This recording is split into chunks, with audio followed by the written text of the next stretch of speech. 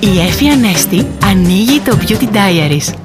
Αγαπημένοι μου φίλοι, ξέρω ότι δεν μπορείς να έχεις πια όσες σκιές και κραγιόν θέλεις για να πετύχεις τα πιο δραματικά look. Ξέρεις, αυτά που ταιριάζουν και στην εποχή. Αλλά δεν πειράζει, γιατί έχεις μεγάλη φαντασία και μπορείς και με μία μόνο παλέτα, μη σου πω μία μόνο σκιά, να πετύχεις κάτι εξίσου εντυπωσιακό. Ξέρεις εσύ, δώσε λίγο υπερβολή στη μαύρη σκιά στο πάνω βλέφαρο. Τόνισε και την κάτω γραμμή των βλεφαρίδων παίρνοντας την ίδια σκιά σαν μολύβι. Άπλωσε και ένα διάφανο γκλό στα χείλη και κάνε εμφάνιση. Κοίτα να μην ακολουθείς κανόνες. Τόλμησε να βγεις έξω με ένα τολμηρό, αλλά απλό μακιγιάζ και ένα σκισμένο τζιν. Θα στο λέω συνέχεια μέχρι να το καταλάβεις. Στα απλά κρύβεται η ομορφιά. Χρόνια πολλά και δημιουργικά. Δεν σου είπα. Τα φιλιά μου.